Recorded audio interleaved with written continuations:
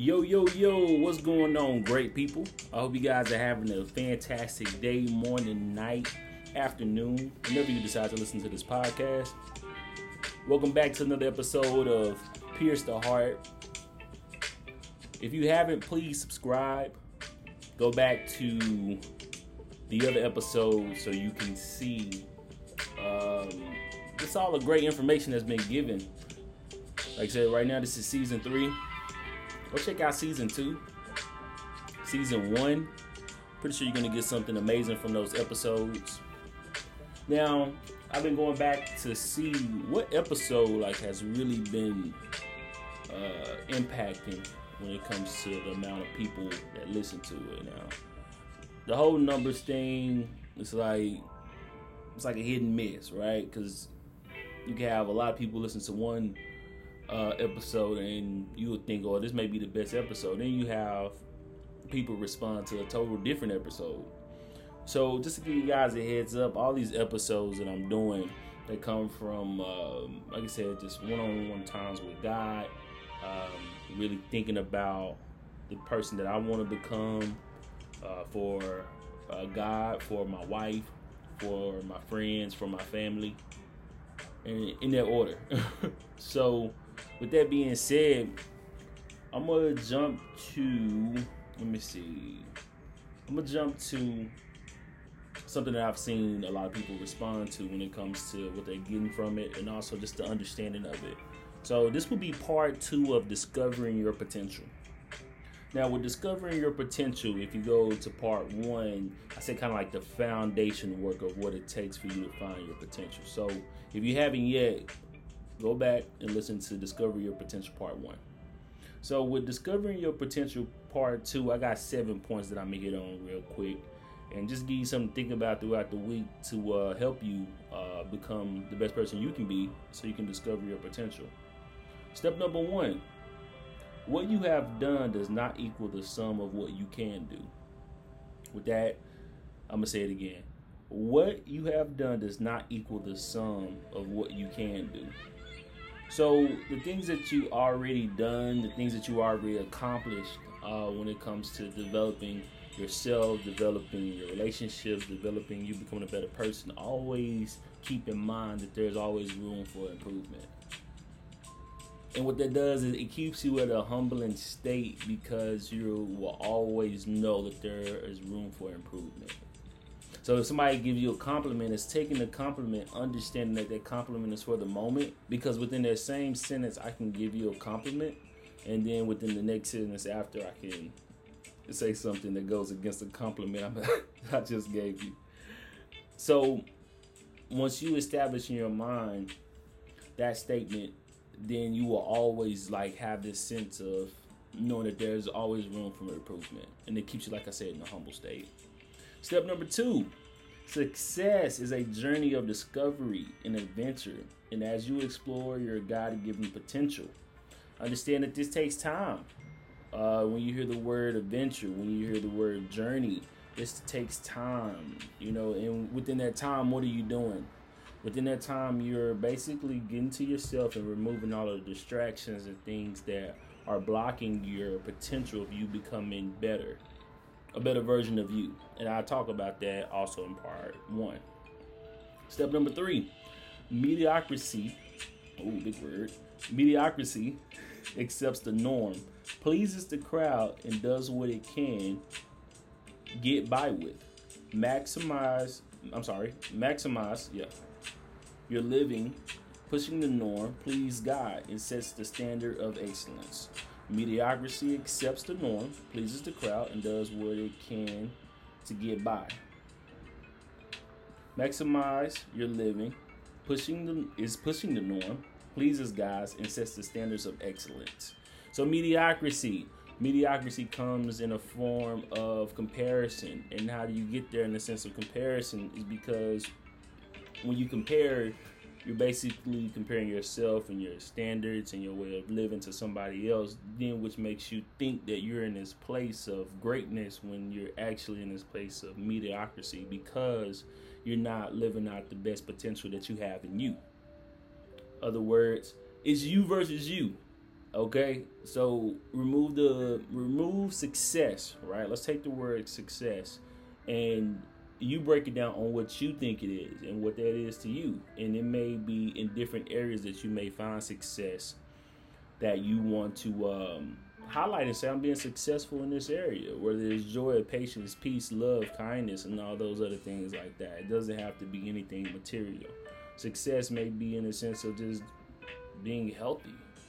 All right. It's an example. Step number 4. The capacity of your potential is not determined by what you have done or what others think about what you have done. What? I just said that. Stay out the way of comparison.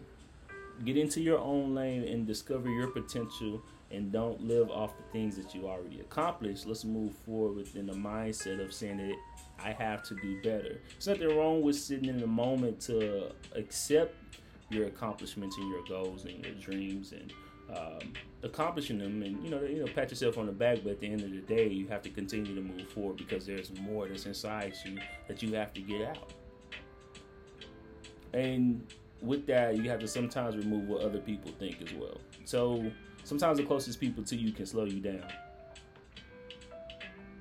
Sometimes the people that's closest to you can slow you down. So whether that's friends or that's family, there's nothing wrong with taking advice. But at the same time, you also want to take that advice and hold it up to a transparent light to see whether or not the information is good for the situation at hand, or you're just talking just to be talking. Step number 5.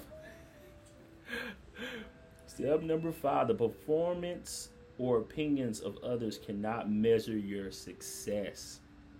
Step number 5, the performance or opinions of others cannot measure your success.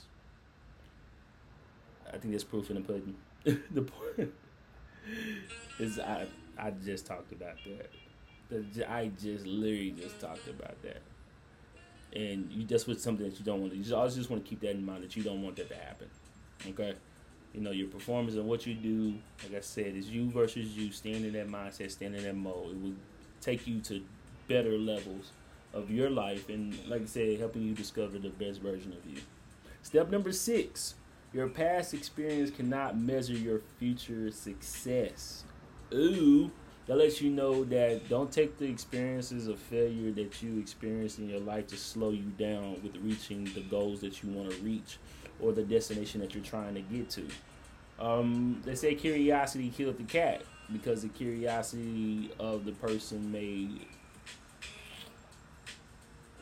look at his experience or other people's experience and not want to, or choose to go down the road, but knowing what happens at the end of the experience. So I've experienced this before. I don't want to do it again because I know what happened the last time that I did it, and I also know what happened with Joe, and the last time that happened to Amber. So you put all these experience on which you wrote down these experiences to put you in this cage of fear, to have you go down this road of knowing that what if this time is different than the last time, within a sense of having knowledge and wisdom to make better decisions than what you did last time. And I break wisdom and knowledge down also on the other episodes as well. Go check them out. Number 7, last step. Circumstances and crises are God's tools to move you into your purpose and the maximizing of your potential. Circumstances and crises are God's tools to move you into your purpose and the maximizing of your potential. So, the circumstances that you've gone through, or circumstances that you've been through, circumstances that you have been through, you want to take them, spend time with them, and understand the reason why they happen, or in the sense of as going to God, what is this? Why did I go through these circumstances, and what is it that you wanted me to learn from this? And keep your ears open, because He will tell you. The communication between you and Him, He can, like I said, the isolation time, the one-on-one time, the time that you take out to remove the distractions, and just spend that quiet time with Him, that He will definitely answer the questions that you present to Him. So that's taking the circumstances that you've been through, and also the crisis that you've been to too. God, what I've been through, it's I just want to know, like, these are the questions. Like, I did a episode of not questioning God. These are the questions that you can go to God, because it's the sense of understanding the development that you need in order for you to become the best person you can be. God, why did I go through this? Why did this relationship didn't work? Why this? Why that? Why that? And just sit down, be patient, and be ready to receive the answers that you're going to receive. So, with that being said, this is part 2 of Discover Your Potential. Part 3 will be coming. Thank you guys so much for tuning in and listening. Please go back to go listen to all the other episodes that I've put out. You will see how I am building up something here, and you will see later on in the future. More than anything, just be the example. Titus 2:7, just be the example. Take our time to discover who you are and who God called you to be. Go be the example.